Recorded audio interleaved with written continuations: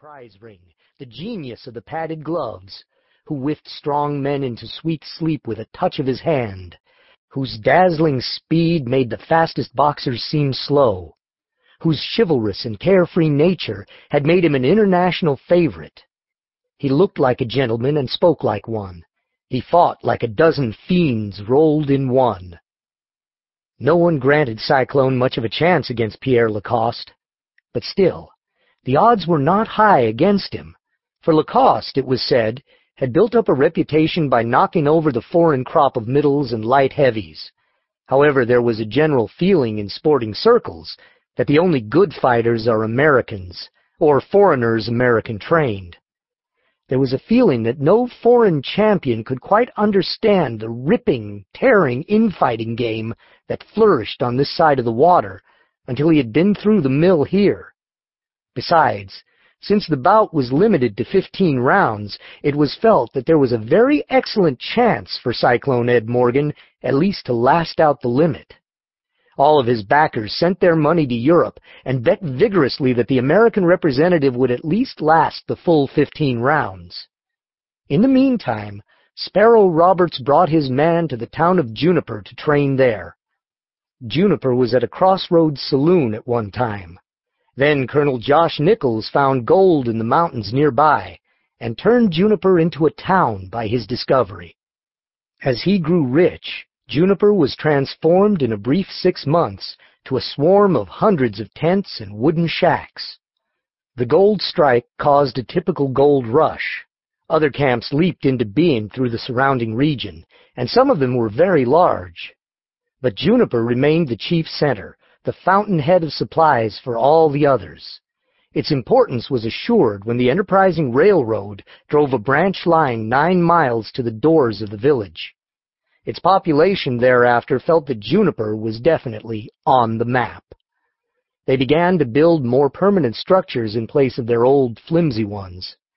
Presently a thriving little city sat in the throat of Juniper Pass, with the Juniper River washing its feet, and the great mountains lifting their white heads in a circle around it.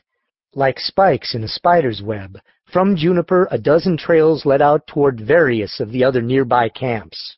And all day long there was never a time when a rolling dust cloud on some quarter of the horizon did not mark the approach or the departure of a group of horsemen or of a number of wagons drawn by long teams of mules.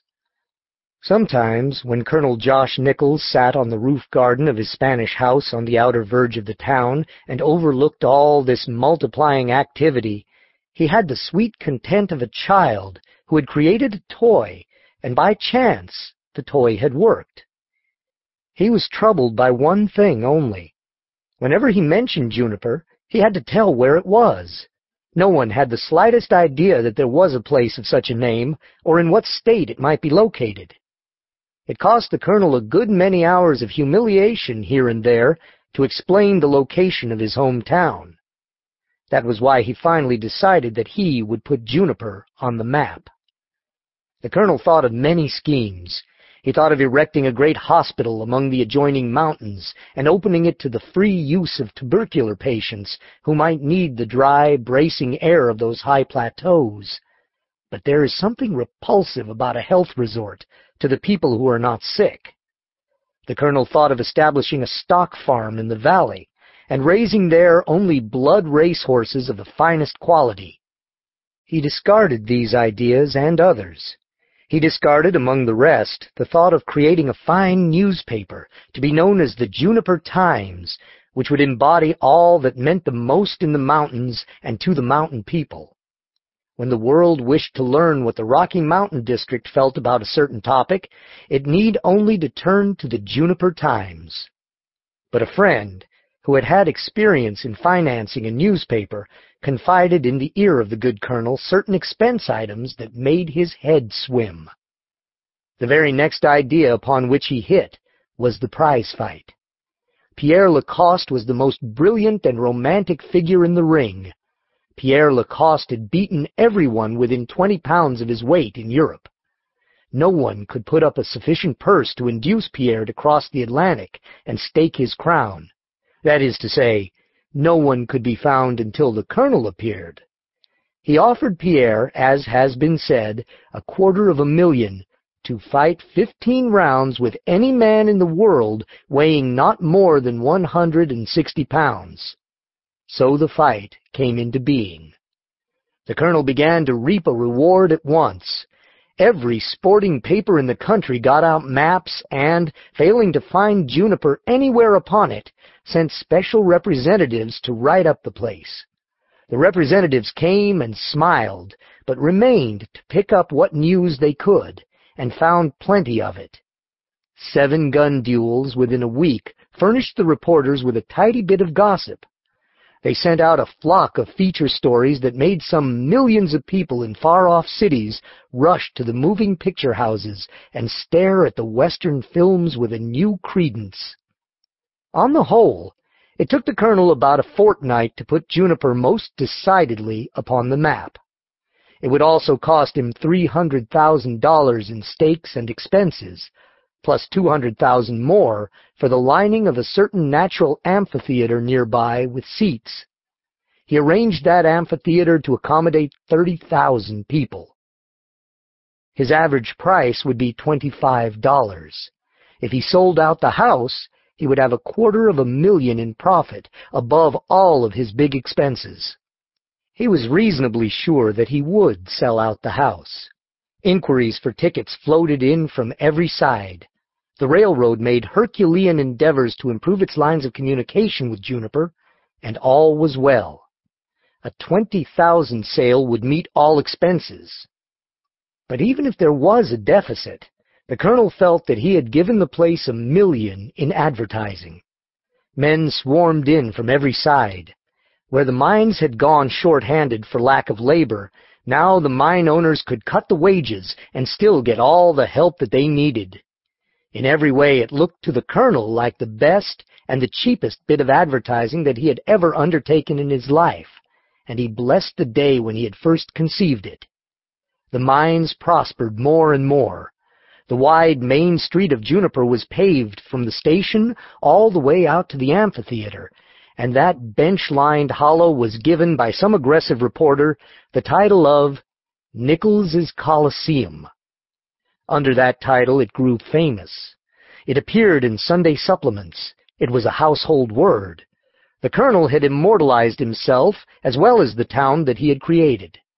How could the work have been more complete? In the meantime, Pierre Lacoste began his training in France, but Cyclone Ed Morgan and his manager and trainer and sparring partners arrived in Juniper, looked over the place for the site of a training camp, and finally, rejecting all persuasion on the part of those who wished to make them a part of the show properties of the town, they left Juniper's noise and dust far behind them and went out into the open woods to camp and live in a tent until the hour grew near for the opening tap on the gong. Sparrow Roberts was an outdoor man. He selected the camp wisely. It was not high and exposed, but sat in a shoulder of a mountain with a considerable view beneath them. A little stream trickled across its face and showered away in a musical cascade below. In the corner of the clearing, Sparrow had the ring erected, built strong and high, so that all who came could see clearly. Then he started Cyclone Ed Morgan to work. They would hunt through the mountains in the morning.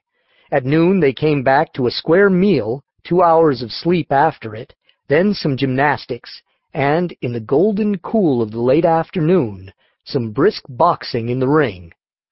Under that regime, Cyclone Ed developed rapidly. In a fortnight he was in perfect trim. His wind was right. His muscles were neither too hard nor too soft. His mental condition was perfect. It always was, for Cyclone Ed Morgan was born with the happy conviction that he was invincible in fight. The only reason that he did not set sail after the heavyweight championship of the world was that his manager would not make the correct engagements. But in his heart of hearts, Cyclone Ed smiled at the thought that any man in the world could stand up to him in a finish fight. Then the first crushing blow fell.